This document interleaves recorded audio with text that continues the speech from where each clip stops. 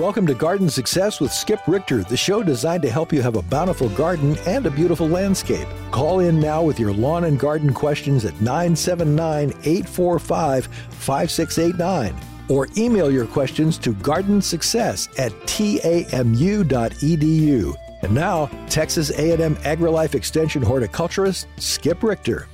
Well, hello and welcome to Garden Success. We are glad you're listening today, and I just want to remind you we're a call-in show, so you may want to call in. Here comes a number and an email if you would like to email me. I got a lot of emails to talk about today. The thing I like about emails is you can send a picture, and thank you for people who send focused pictures.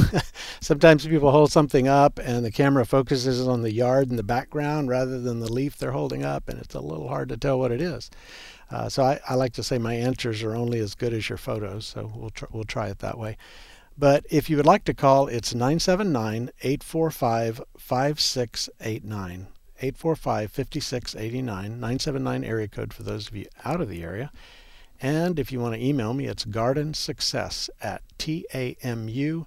gardensuccess@tamu.edu. Well, let's just start off going here on the emails.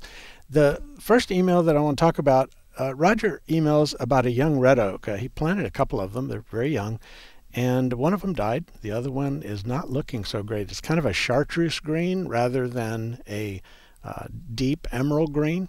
That can be a couple of things. If it hasn't been in the ground a long time, it could be due to the fact that it just doesn't have a root system that's very extensive yet. And oftentimes we see some nutrient deficiencies because your yard is full of nutrients, but in order to mine those for the benefit of the plant, you got to have a good root system that's robust and that's reaching out in all directions. So often with a new plant we'll see that. Another reason we see it sometimes is because of too much water. When you overdo the watering and the roots become waterlogged, think of it as swampy around the roots, then the plant struggles because roots need oxygen to survive. That's kind of surprising in a way because you think about roots being underground. How would they get oxygen? Well, there's quite a bit of oxygen in the soil. And if you waterlog it, you drive all that out. And it's kind of like when you overwater your house plants and they start to wilt and you're thinking, I've got a wilt, it needs water, I water more, it stays wilted for the same reason. And eventually it will kill the roots and then root rots get in, and that's pretty much the end of the plant. So I would watch the watering around this red oak, Roger. I don't know that it's been overwatered. It could be the previous reason that I mentioned. One thing I would suggest is straightening the tree up. The trees often come to us a little leaned, or maybe the prevailing wind leans them.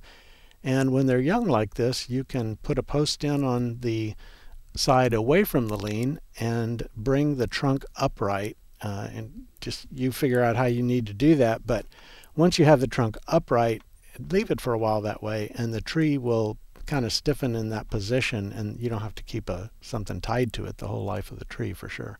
Just for maybe a year, something like that.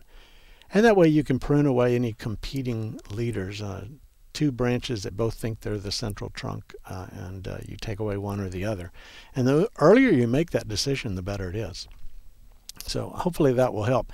You may also want to put a little bit of extra fertilizer around that tree. You can use a slow release granule around the tree, or if you would like, you could also just continue to use a liquid feed. I think you were using some liquid feeds already on it, according to your email. But something slow and gradual. I can't see the base of the tree. If the grass is growing up to the base, you want to remove that. And anyone who's planting a tree, I encourage you to make sure and remove the grass around it. If you were to interview a tree, it would say, I want to not see grass from here to the horizon, and because grass competes for water and nutrients, and when you have grass around me, you bring the lawnmower to get that last grass blade, and then that tender young trunk gets nicked, and after that cankers come in, and it's just a lot of problems. I know we feel like we can mow and string trim around a tree without getting it, but eventually you're going to make a mistake, and then that tree has some big problems. So anyway, I would get a mulched area as wide as you can stand to look at. If you can go as wide as the branch spread of the tree, that would be great, especially when it's young. It creates that forest floor environment. Put a lot of mulch on it, put some compost around it, and I think you're going to see a lot better results. I saw one time when I was in horticulture, I saw a picture of a field where they planted pecans, and it was in a Bermuda grass field.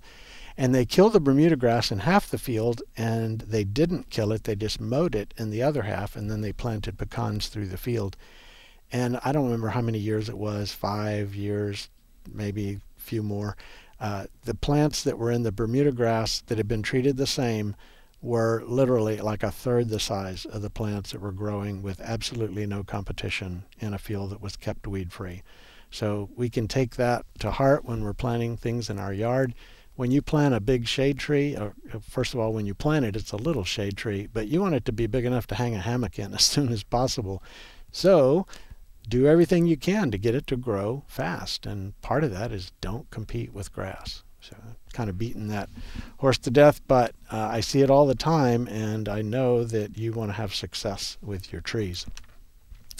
Our phone number is 979-845-5689. If you would like to send an email, it's gardensuccess@tamu.edu. It's funny how I can say an email and a phone number 800,000 times over what now, 5-6 years, and then it's like I can't remember what that number is.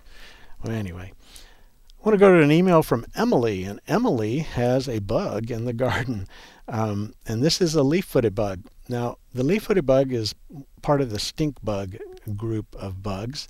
They put their mouth part in your plants and they spit, caustic spit. Isn't that appetizing? Let's make it more appetizing. It's the lunch hour, so here we go. They do that to your tomatoes, and they spit in the tomato, and it causes the cells to dissolve, and then they can slurp up the contents of that dissolved tomato spit spot. And then they move over and they do it again. They drill their mouth or push their mouth into the tomato and spit. So when you have a tomato and it has those little hard yellow spots, that's what's been happening there. And so next time you're having a garden party and you're sharing your homegrown tomatoes, you just might want to point that out to the guests. See the little yellow spots on the tomato on your plate? They will be so impressed with your knowledge and as they throw the tomato like a frisbee across the garden. No, seriously, they become less palatable to eat, but it's no problem. But those bugs are a problem. So what do? Well, once the insects reach a stage where they have wings, that's the adult stage of stink bugs and leaf-footed bugs, they can fly all over the place. And chasing them around with sprays is just a losing effort, in my opinion. And most people that are growing things to eat, they would rather not spray so much. I think that Emily even has little ones involved in the gardening effort and definitely wants to avoid spraying. So stink bugs and leaf-footed bugs are hard to kill, and it takes a more potent spray to be able to do that. What I would recommend is one of a couple of things. You can, first of all, learn what their eggs look like. You can go online to a search engine and find out. And when you know what their eggs look like, then you can check your tomato. Maybe, unless you have 500 tomato plants, just a few in a garden, you just check over them and look for the eggs. They're very distinct, very easy to spot. And when you see those, you just clip out that leaf petiole and throw it away. Or when they hatch out, they're little spidery reddish orange and black critters that long-legged critters are crawling around, and they tend to stay in a herd. The good bugs tend to disperse, the bad bugs stay in a herd when they're young. And at that stage, you could put a pail of soapy water under and swat it with your hand and knock them all in it, not have to spray at all. So I think that's probably the best way to deal with these bugs. You're still going to have some. Some people use the little organza bags over the tomatoes if it's a large fruited tomato. I don't know if you're familiar with those, but it's a little fabric that is like a mesh, but it's so tight that nothing can crawl through it. And they make little drawstring bags. So maybe like if you're having a wedding and you want to put bridesmaid favors or stuff like that in a bag, that's the kind of thing they often get used for. But you can put those, buy one that's about 4x6 in size, and slip it over your tomato, pull the drawstring, and you're done. That also helps keep birds away too, by the way.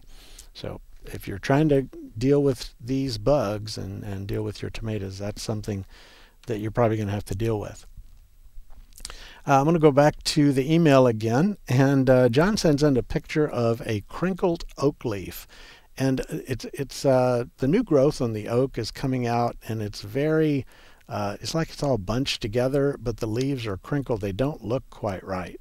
And John, that is going to be one of two things. Either a hormone type herbicide was used in the lawn, because I see the lawn all around the tree, and it affected the tree in a very minor way, which the tree will grow out of in this case, or it's some other kind of a disease thing like a mycoplasma that gets in and causes distorted growth. It affects the growth points, which is up in the top of the tree. So the old leaves keep looking normal, but the new growth comes out weird. It's one of the two. If it's a mycoplasma, you're not going to spray for it. There's nothing to do. I would just prune that out of the tree. Or if you think it could have been a hormone herbicide damage, then just let it keep growing. It'll straighten up and it'll be fine. I'm not sure if that's a post oak or a bur oak. I'm leaning toward it being a bur oak, but maybe I can't tell at this stage. I'm not able to discern the difference on them. But that either way, you just want to. There's no spray to deal with it. Just be aware of when you use herbicides in your lawn, we can cause problems. And let me just talk about that a while, because everybody wants a lawn that is empty of weeds, that is just beautiful grass. It looks like an outdoor carpet, and it's just perfect. Well, perfect lawns come at a cost.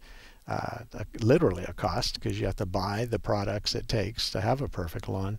But also sometimes there's a cost to the other plants in your landscape. And here's how that works.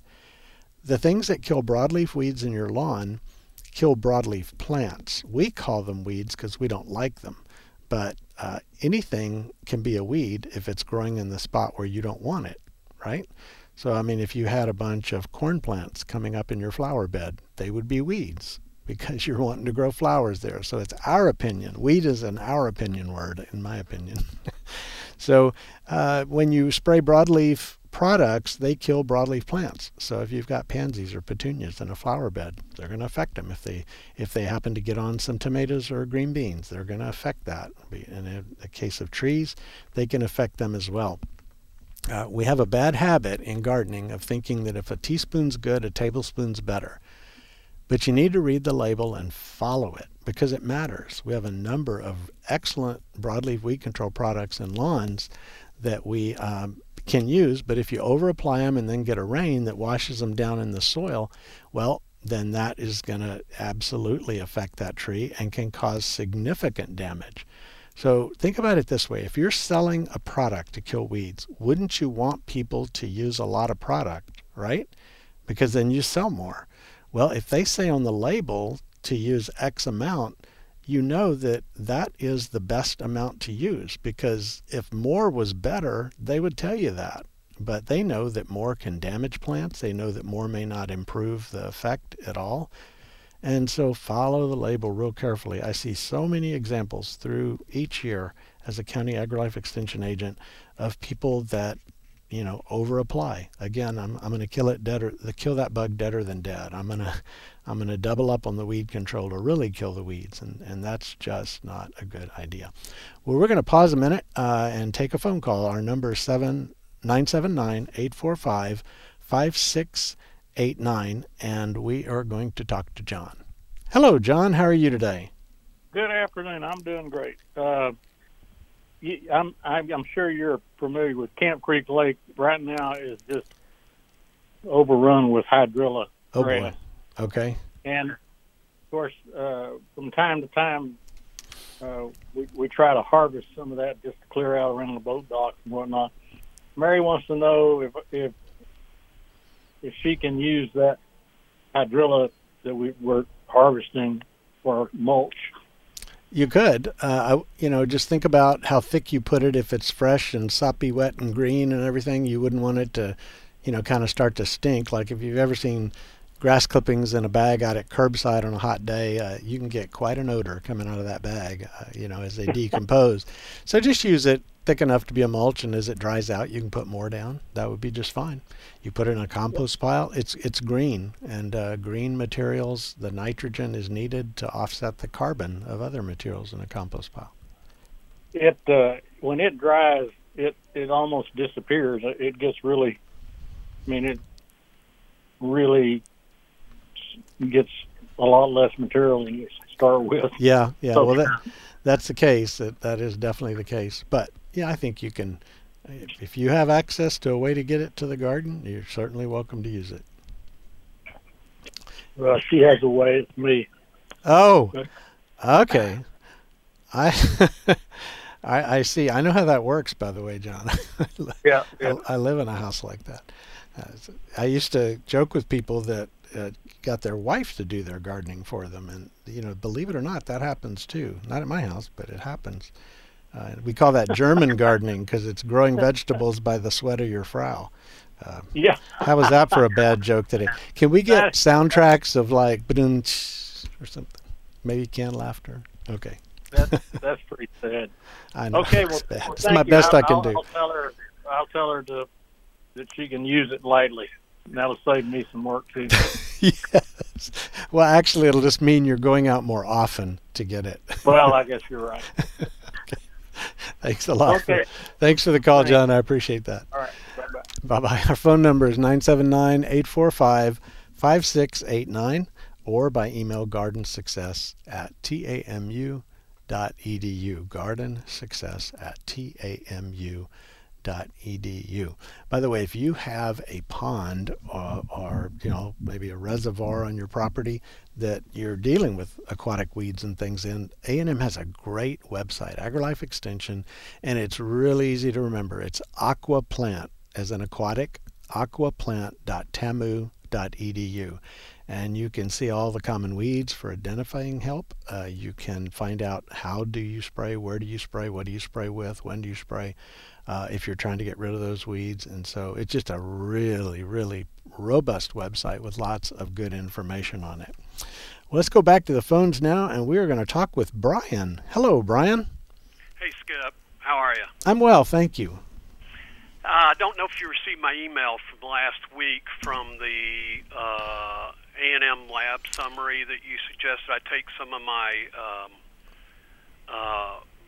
problem lawn and soil. Yes. So what's your recommendations? I've got a couple questions on this take-all patch they say I have. They mentioned something about Daconil or something for a fungicide. Is that the way to go, or if they mention Daconil, I saw your diagnostic sheet. That must be for a different fungus. I think there was another one in here you had Nigrospora show up on, and that would be a Daconil recommendation. For the take-all root rot, you're going to need to use something, and my suggestion would be to use something that contains azoxystrobin. That was a long word, but if you got a pen or pencil handy, it's AXOZY, and then and then strobin, like you would expect to spell strobin. Okay. And azoxystrobin. So take-all of root rot fungus primarily is attacking in the fall and spring seasons, and so I would not think you're going to get a lot of benefit now from spraying it. So I would probably hold off and do the treatment in the fall. That some of the fungicides can have a growth regulating effect on your grass, and if your grass is struggling, we don't want to add another factor into that, especially when we're not at a time where the spray is going to do a whole lot of good. So I would probably try to just do the things that keep grass healthy. Make sure it gets adequate water, but not too much water, but a good soaking on an infrequent basis. Fertilize moderately over time, not too much at any one time. Those kinds of things in the meantime. And I know you asked about filling some holes, and filling holes is just fine at any time of the year. Summer is a good time because if the grass is going to grow, it covers over fast. Whereas in the winter time, you just are left with that dirt-filled hole until the grass starts to grow again. Yeah, and they mentioned that in the lab summary too about either a high-quality compost or sphagnum peat moss. You have any choice there? I would go with the peat moss.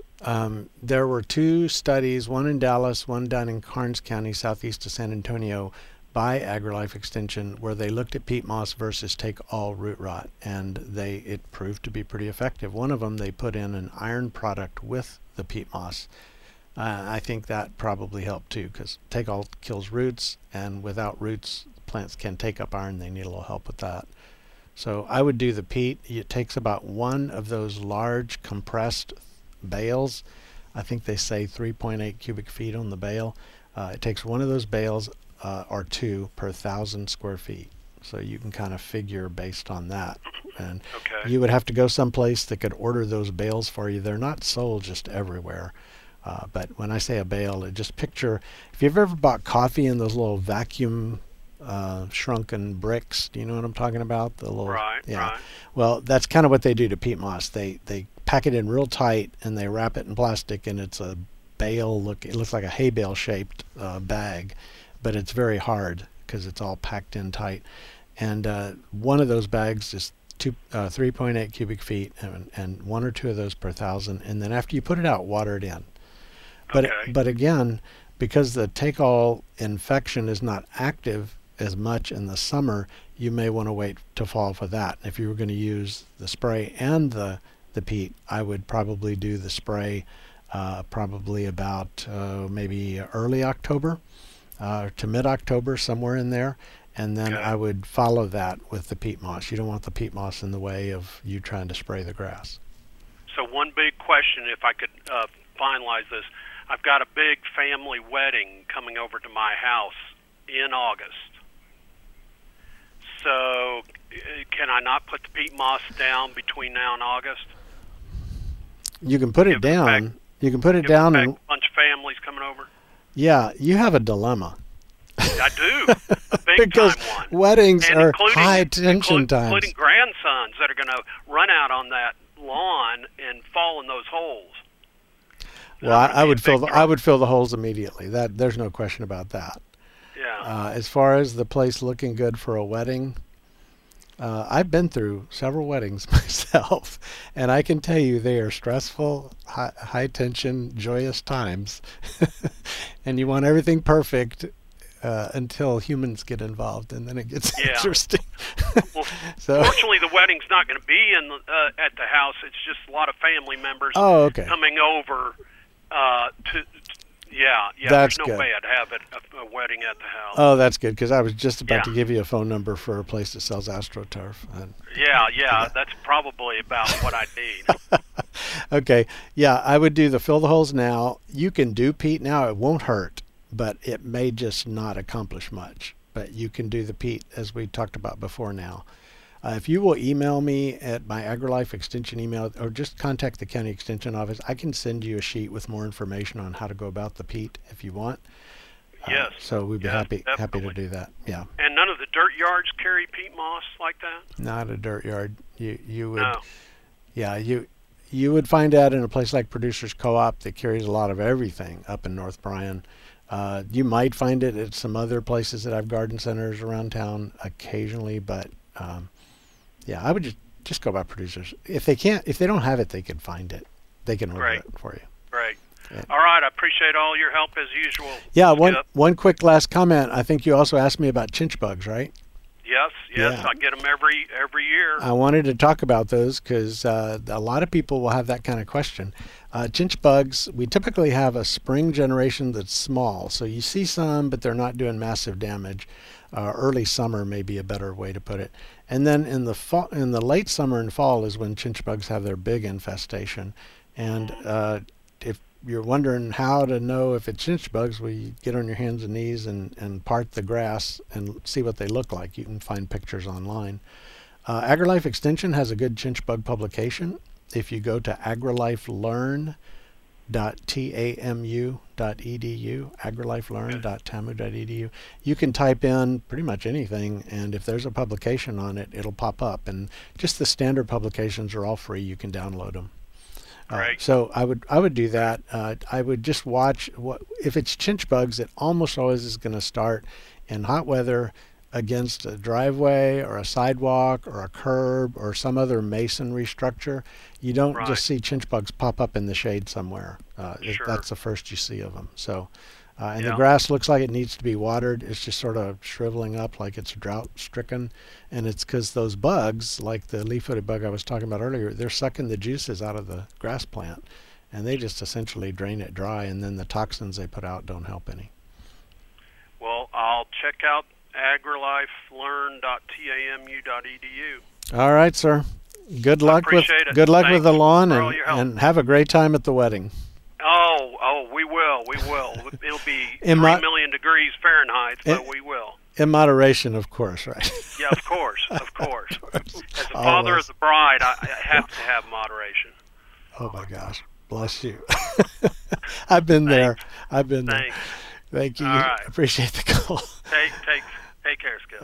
Okay, Bye-bye. I turned a horticultural call into a mess. I mean, that was sorry about that.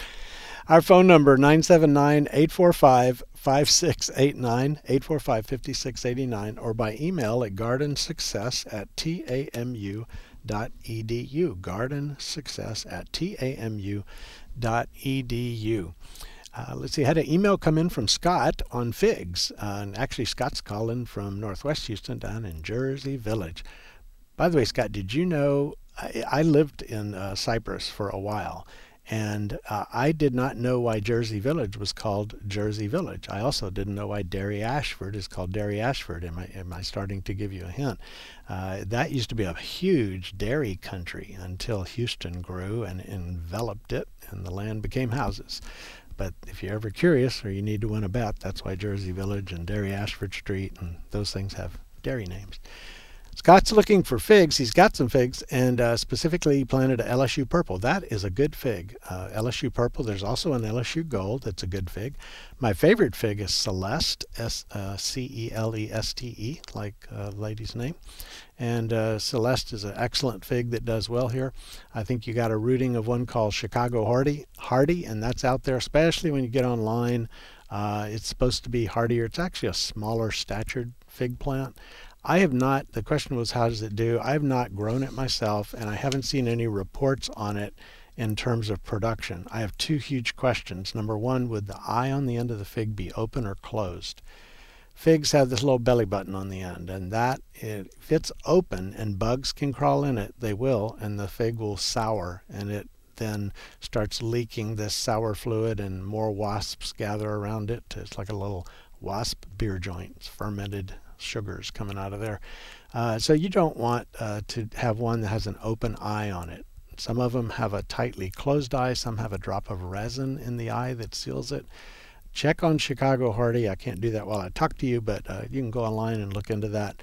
And that would be my number one concern. My second concern is we've got figs that we know do well here. Why not just plant those primarily? But if you want to try one as an experiment, I think it's a great idea to do. Hopefully that will help with that. Our phone number is 979-845-5689, 845-5689, or by email at gardensuccess@tamu.edu. And I got a picture from John of a little beetle. And John, number one, thanks that it's in excellent focus. I appreciate that. And thanks for throwing a bottle cap in next to it, because I can actually see how big the beetle is. That's one problem with photos sometimes, if there's not something to show scale. That is an ironclad beetle. You can find ironclad beetles all around, and they are so hard. If you try to take your fingernails and crush that thing, you will not be able to. I mean, it's like they're made of iron. That's where the name comes from. They do, I believe they feed in trees. Their larvae, rather, feed in trees. So they're not a beneficial beetle for sure, but overall, they're not something we worry about treating for, the ironclad beetles. So thank you for that picture. I had also an email come in from Linda about, let's see, excuse me, we already answered that one, some squash plants. That whenever you try to grow squash and pumpkins in the summer, by the way, the biggest thing we deal with here is, number one, hot weather affects pollination on some of the squash plants, but it also brings on a lot of the diseases over time, and then the squash vine borer, which takes things out. So I was going to mention today that if you want pumpkins for Halloween or just the fall decorating, you need to plant them now. We're at the kind of toward the end of the time when we would get pumpkins in the ground, and it's because pumpkins can take like 120 days from planting until you harvest them. Pumpkins I consider them a type of squash. But there's some squash that we call summer squash and some we call winter squash, and it has nothing to do with the seasons. I wish they wouldn't name them that way. One time driving through a city in Texas in a show that will go unnamed, I heard the host say that winter squash grow in the winter, summer squash grow in the summer. Well, no squash grows in the winter. Summer squash, we eat them when they're young and immature, and that would be zucchini and yellow squash, patty pans. We eat those when they're very young and tender, before the seeds get big and before the skin gets hard. Winter squash, we let go all the way to maturity, and you wouldn't be able to eat a zucchini at maturity, but some types of squash have very dense flesh, and that would be a butternut squash or an acorn squash or a spaghetti squash or a pumpkin or a kabocha squash. Those are all storage types of squash. They may keep 2, 3, or more months inside, and that's why they're called winter squash, which they should have just called them storage squash, but they don't ask me. So anyway, if you're planting squash and you want pumpkins, like now is the time to get them in the ground, get them planted. Take good care of them. Watch for the vine borer. They spoil the show on a lot of different kinds of things. And watch for foliage diseases, predominantly spots and powdery mildew, because when the foliage is destroyed, which it will be over time, then you have no carbohydrate production, and the fruit of the squash is all carbohydrates. So anytime you want fruit from a plant, whether it's a green bean, whether it's a tomato, whether it's a peach, or whether it's a pumpkin, you have to have a lot of leaf area that is very healthy, so the sunlight can shine on the leaf, plant makes carbohydrates, and then we get blooms and fruit and the things we're looking to get. Our phone number is 979-845-5689, and we are going to go to the phones and talk to Mark. Hello, Mark. Hi, Mr. Skip. How are you? I'm well, thank you. Great. I sent you an email, and maybe you can see the pictures in there. All right. It's regarding about an 80-foot live oak tree in the backyard. Okay. Well, go ahead and start telling me about it while I take a glance at these. Yes, sir. Well, it's been there probably 50 years or so.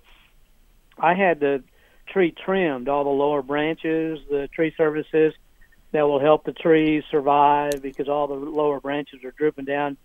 So they climbed up about the first 40 feet and limbed off all the lower branches. But then the last couple of weeks, I've seen a crack there, a vertical crack at the base, about 2 or 3 feet, kind of a crack there that goes in an inch or so. Then there's another crack around the side of the tree that goes up, starts about 2 feet and goes up to about 10 feet. Maybe I've sent you photos of those correctly. Mm-hmm. And so also the tree it looks like it's leaning further to the south toward my fence line. Yeah. And once again, I couldn't send the live leaves off the tree. I just took some that was falling off. Okay. So I'm looking through the photos. I haven't seen every one yet, but I see what you're talking about. The tree is some type of a white oak. A white oak. It's not a live oak. It's not a. Okay. It doesn't look like a bur oak to me. Yeah, it looks like some white type oak. of a white oak, and specifically which kind, I'm not able to discern that without doing a little more research on it. But that kind of doesn't matter. The cracks in the trunk are not good. Probably they're the result of freeze damage. In February of 2021, we had the freeze that went down around 7 degrees. Yes, sir. This past December, we had a freeze that hit. It didn't get that cold, but it got very cold, down in the teens. As a result, actually we lost a lot of plant tissues in the December freeze because they weren't ready for it. Trees normally have a slow cooling off period where we say they harden off, meaning they get ready for winter. They store their carbohydrates and the equivalent of antifreeze in the tree's system, and then when cold weather hits, they can take it. But if we have an early hard freeze and it's been mild weather going up to it, they're not ready. And a tree that could have survived last year, which November was last December, you said? December, we had that kind of freeze. Okay. And so I think that's probably what happened on this tree. It's a very large, very old tree, so there could be a lot of things. As trees get older, kind of like people, where they're not quite as resilient as they used to be. And so that could be part of what we're seeing. Hello? I'm here. I'm sorry. I apologize. That could be part of what we're seeing with your tree, that it's just weakened. It doesn't heal as fast. It doesn't have the vigor that it used to have when it was in its early stages. And so I think there's probably more than one thing going on, but the unfortunate thing is none of it is something you can do anything about. Now, we've had a lot of 100-degree weather. Fortunately, we had a fairly wet spring, so the soil had a lot of moisture in it, and for a tree, because the root system of your tree is like twice the height of the tree in all directions. So if you can imagine that, that's a lot of soil to draw moisture from. So if we keep having 100 degrees and it doesn't rain, I would give a really good deep soaking to an area as wide as the branch spread, or roughly what the branch spread would look like if it were standing up straight and whatnot. So that would mean an inch or two of water.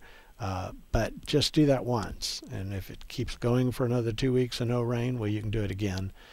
But you're just trying to keep the tree from going into severe drought stress. You're not trying to provide all the water a tree would need. I've been trying to water the base of the tree, but obviously I'm going to have to go further out. You got to go further out. If you can at least get out to the branch spread and maybe a third of the way beyond that, that would be ideal. You can't knock on your neighbor's 2 houses down and say, "Excuse me, I've got some tree roots in the backyard. Do you mind if I turn on your water?" That doesn't go over very well. Now, seriously, take care of the amount that you can, and do it all around the tree, because roots on one side tend to feed that same side of the tree. So that would be my recommendation, Mark. Well, how will I know when the tree is terminal and is going to break in two? Yeah, that's a difficult roll of the dice on that. And what I see right now on the tree, it does not concern me. Was there a double trunk at the base of that tree where someone cut off one of the trunks? No, sir. Not Okay. that I know All of. right. Well, it's just in one picture. I thought maybe I saw that. Well, anyway, There's a pretty good crack. It's pretty deep right down at the base. That's what concerns me. Well, so right now there's a lot of green foliage, and I think the tree looks pretty good. I wouldn't be too concerned. If the cracks are narrow, the tree can form callus that closes back over that crack.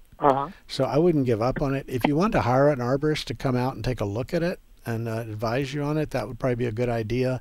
But right now, I'm not worried about it. Over time, Yes, sir. Go ahead. No, I'm sorry, I interrupted.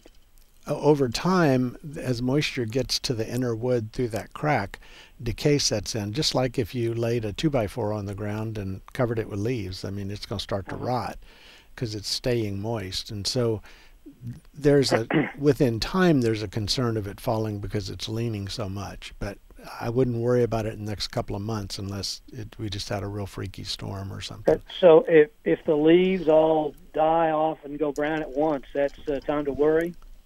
Yeah, that's the time to call an arborist. But it's past. Pardon me, I'd probably like to call one sooner than that. Okay, yeah. Well, I would.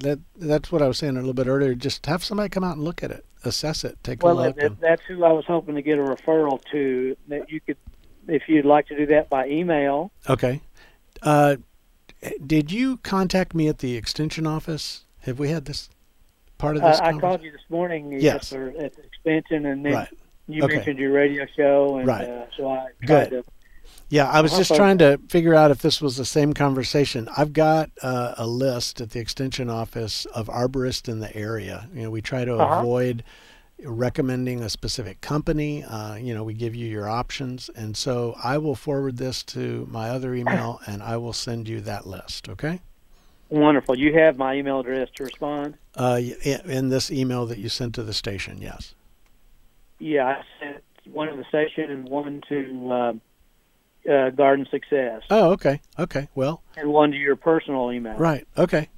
We will get you a list here as soon as possible. Okay. Wonderful. Okay. Thank you so much. I'll get the sprinklers going in the backyard. All right. Have fun. Take care of that tree. Take care, sir. Thanks, doctor. Bye-bye. Thank you. And thank you for the honorary doctorate. That was so much cheaper and less work than if I had to earn it myself. I appreciate that very much.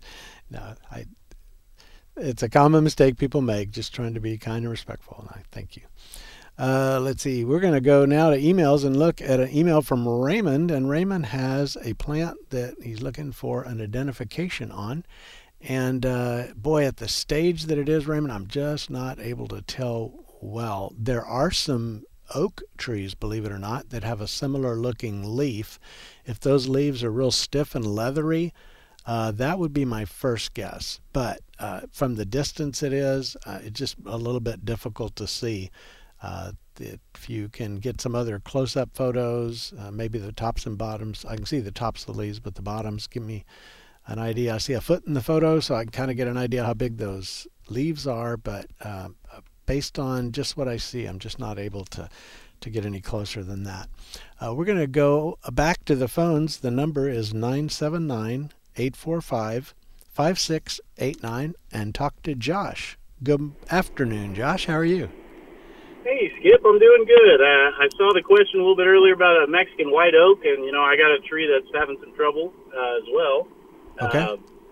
So it's the Mexican white oak I got planted about 3 years ago. It was about 10 feet tall when I got it, so it was pretty good size.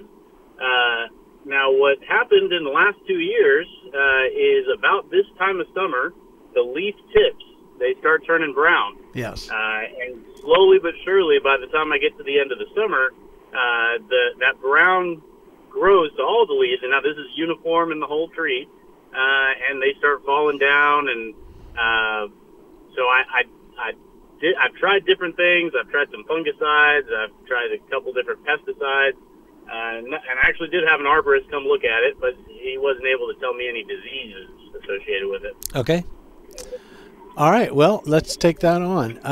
So since it's occurring all over the tree, I think we're dealing with a problem in the root system. Most likely it is either a lack of water or it's the high sodium water that we have so much of around here that could be building up over time. When did you, I'm sorry, I missed if you told me when you planted it. It was in November of 2020, so a couple of years ago. Okay. So it still has a fairly confined root system, and at the same time, it has had time to root in really well. So I would probably lean toward it being a lack of soil moisture because of the size of the root system at this point. Now, a good deep soaking would be helpful on an infrequent basis. People way overwater their yards, and they water too often on the yard. And just putting a little squirt that keeps the grass happy frequently is, number one, it's not good for the grass, but number two, it doesn't do the tree any good at all. So getting out to as wide of an area, maybe twice the size of the branch spread, but at least the branch spread of the tree, and giving it a good soaking. You can, if you have a rain gauge, stick it in the ground, and then you'll know how long it takes to catch an inch or two of water. If you don't, find a little straight-sided can, pinto beans, tuna fish, cat food, those kind of cans, and set those around the yard, and that will be your rain gauge to know how long you need to run that sprinkler to give it the good soaking that I think it may need. Okay. And now, from what I know about where this tree is planted and that it's in a clay soil, it gets, I'd actually err on the side that it might be getting too much water. Okay.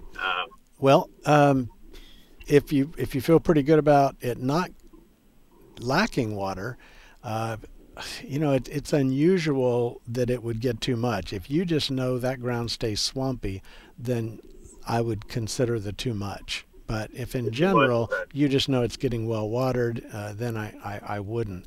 Mexican white oak it's also what's the name for that? It's Quercus polymorpha. I can't think of the name of it. Anyway, Monterey oak. Those trees, they don't want to be soggy wet, but they're pretty tough trees. They're a very, very resilient tree. And so The only other thing I Well, can let me think. give you a little more story on it. So actually, when I first got the tree planted, I got those tree bags. They're those great big green bags that kind of wrap around the tree trunk. And, Right. And what it does is it slowly waters that ground and allows it to spread a little bit. Yeah. And I did that for the whole first year. And somewhere in the second year, I saw those brown tips, and I said, well, I need to stop doing this. I'm overwatering it. And so I would do this cycle where I'd water it really deep. I'd let it dry out. But unfortunately, that kept coming back. And I'm thinking it's kind of a bacterial issue, but I really can't find I don't know how to confirm that.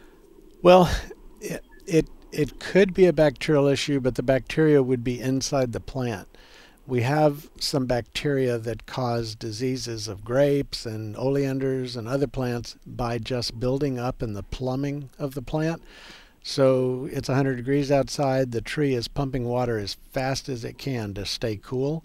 And if you've got bacteria gumming up the plumbing, that water can't flow like that, and as a result you see things like leaf scorch, which are typically on the tips and edges of the leaf, and sometimes they come in between the major side veins, so it's not just around the edge, but it can come in. And so that could be a factor. There's no curing that, there's no treating that or anything, so we just kind of have to make sure that the tree gets the water it needs, since we know that the efficiency of getting water to the tree is reduced. Okay, so I would be, I guess I don't really hear anything to tell you to do in your question. And so I would wait and watch if it's getting adequate water. Avoid any overwatering that you can, because again, we do have high sodiums and high bicarbonates, and some species are more sensitive than others to that. And that could also be a factor to it. I see a lot of grass. Let's see, I'm looking at a different picture. If there's grass coming up to the tree that's competing, I would create a mulched area around it. But that's about it, in terms of what we've discussed. Okay, well, that's helpful. I'll keep waiting on it, and hopefully it grows out of it. Okay. All right. Well, good luck with that. Thank you very much. Appreciate the call. Our phone number is 979-845-5689, 845-5689, or by email at gardensuccess@tamu.edu. If you're going to send an email today, please do so in the next couple of minutes, because otherwise they'll be sitting for me to come back next week to answer them, and I'd like to be able to get to them if at all possible. Had a question come in from John about a pecan tree. This is a volunteer pecan tree that then got moved, and it came up, and about waist high it forks into two trunks. It makes a Y. Just think of it as like a giant slingshot looking thing. He asks about which branch do you take off. I'll put it this way: it doesn't matter. Now, if I were there looking at it, I would pick one that I think is maybe one factor would be if one is pointing toward maybe the south-southwest, leave that one, because that's a prevailing wind, and so it would push it more upward. Then now you've got a plant leaning away from the wind, and the wind is pushing it even further, so you end up with a really leaning tree if you don't do something. But I would just take one or the other, but the sooner you do it, the better. Because if you do it now, that thing will heal over, and by winter you won't see the wood that was exposed when you made the cut. It'll have already closed over, especially if you give it some water. And by the way, get that grass away from it, kill it with whatever, put mulch, and give that tree as much of a mulched area as you can. It will sure help it grow faster. That would be my recommendation. If it's going up really high and has no side branches above where I can see in the picture, then I would tip the end of the tall trunk. I would probably cut it back, maybe a foot or something like that, and cause some side branches up there. You want to do that though pretty high, because those branches would be your permanent scaffold branches on the pecan tree. And when you do that, if you start your scaffold branches at head high, then by the time they are giant limbs and you're trying to mow around it, you can't get your mower underneath because they're sagging down and in the way. You hit your head on the limb when you walk around. So start the limbs up, just stand there and reach up as high as you can reach, and the first limbs ought to be about that high or a little higher on the tree. So tipping it and getting those branches to start would be a good idea. Hope that helps on that one. Let's see, going back, I think we took care of most of the emails on that one. I want to talk a little bit about vegetable gardening. This is the summertime when most people think, well, you can't garden in the summer. Well, that's not true. There are things you can grow in the summer. I just mentioned that if you want pumpkins, now it's time to get them planted so that they're ready to harvest when we think of being pumpkin season. If you have black-eyed peas you want to grow, or any of the southern peas like purple hull and Crowder peas and zipper cream peas and pink-eye pink-eye peas, all of those should be planted in the summertime because they'll do really well. They'll do absolutely well for you. And of course, the queen of the summer garden is okra. Okra is a wonderful summer vegetable. It's one of my favorite. I can hear the moans and groans. I think I heard someone say slimy. Shame on you for that. Okra is a wonderful plant. How could you have gumbo without okra? Absolutely not, right? So I know some people make gumbo without okra, but some misguided people from further north than Texas make chili in ways that are not chili. Okay, anyone from Texas knows they're not chili. But anyway, you get the idea.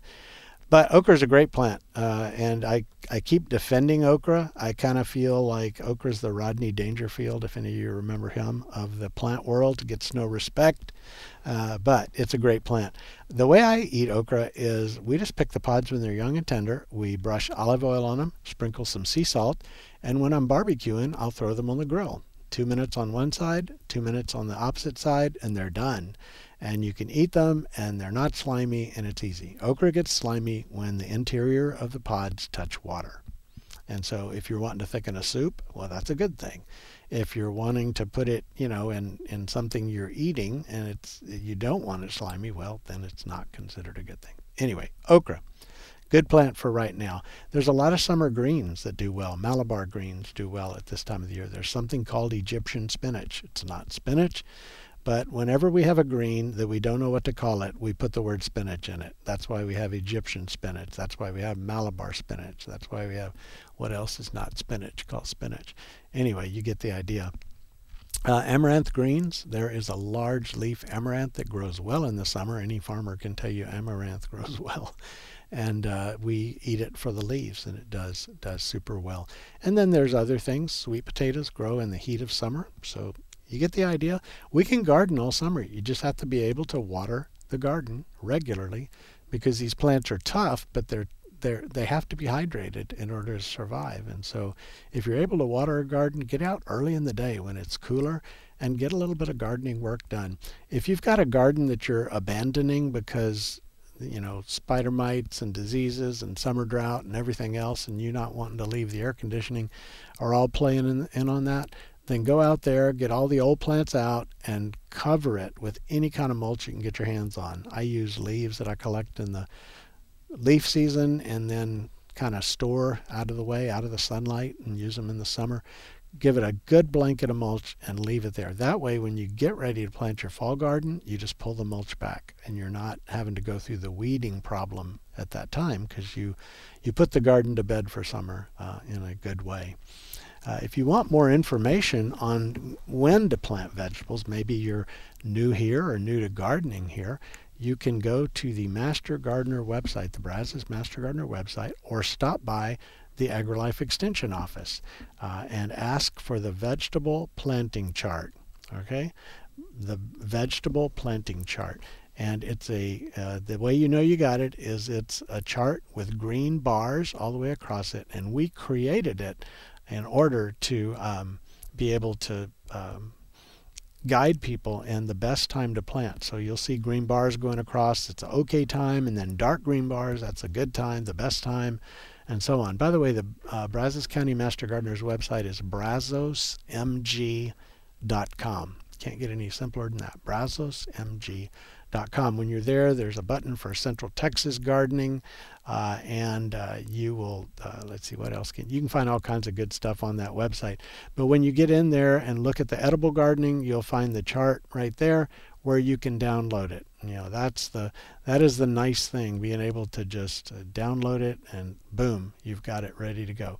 It's called the Vegetable Planting Dates for Brazos County, and so you can find it online and just download it yourself. Really good guide. And what you'll notice when you look at it is most things are spring and fall, and there's a few things that can cross over the seasons and go through the summertime as well. In the vegetable garden, this is a time when spider mites tend to take off. And if you're not sure if you have spider mites, and I say vegetables, but they attack a lot of things. If you have angel's trumpet, brugmansia, if you have junipers of different types, arborvitae, those kinds of things, they attack those.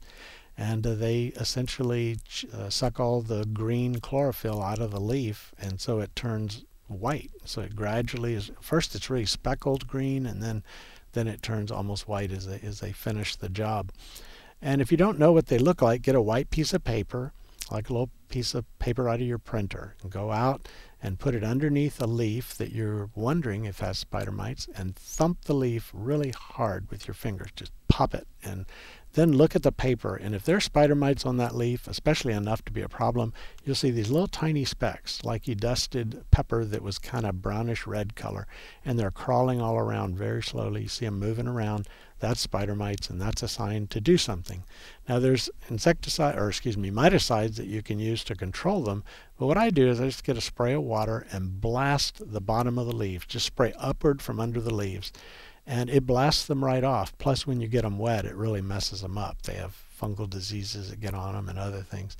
But I just blast them off. You just have to do that about once every couple of weeks, and as long as you don't have the problem. I'll usually do it one day and then come back the next day and do it again, just because I always miss a few. And it's amazing how well that works. And you can't get less toxic than water, so that is probably the easiest way to handle those.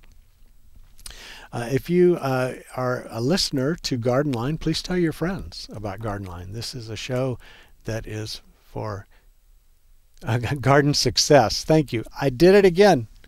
Sorry about that. Tell your friends about garden success. You can email us at gardensuccess@tamu.edu. They can call us, but we're also available by podcast. So if whatever your podcast supplier is, look for Garden Success with Skip Richter, and you can listen to past shows. Maybe you missed something. You can also go to the KAMU FM website, and you can there click on the past shows and listen to the recent shows that we've done. Maybe I mentioned a product or something and you're kind of wanting to, what was that again? Well, that's the way you do it. Thanks for being a listener. Had a great time. We'll be back next Thursday from noon to 1, as every Thursday, here on Garden Success on KAMU FM 90.9.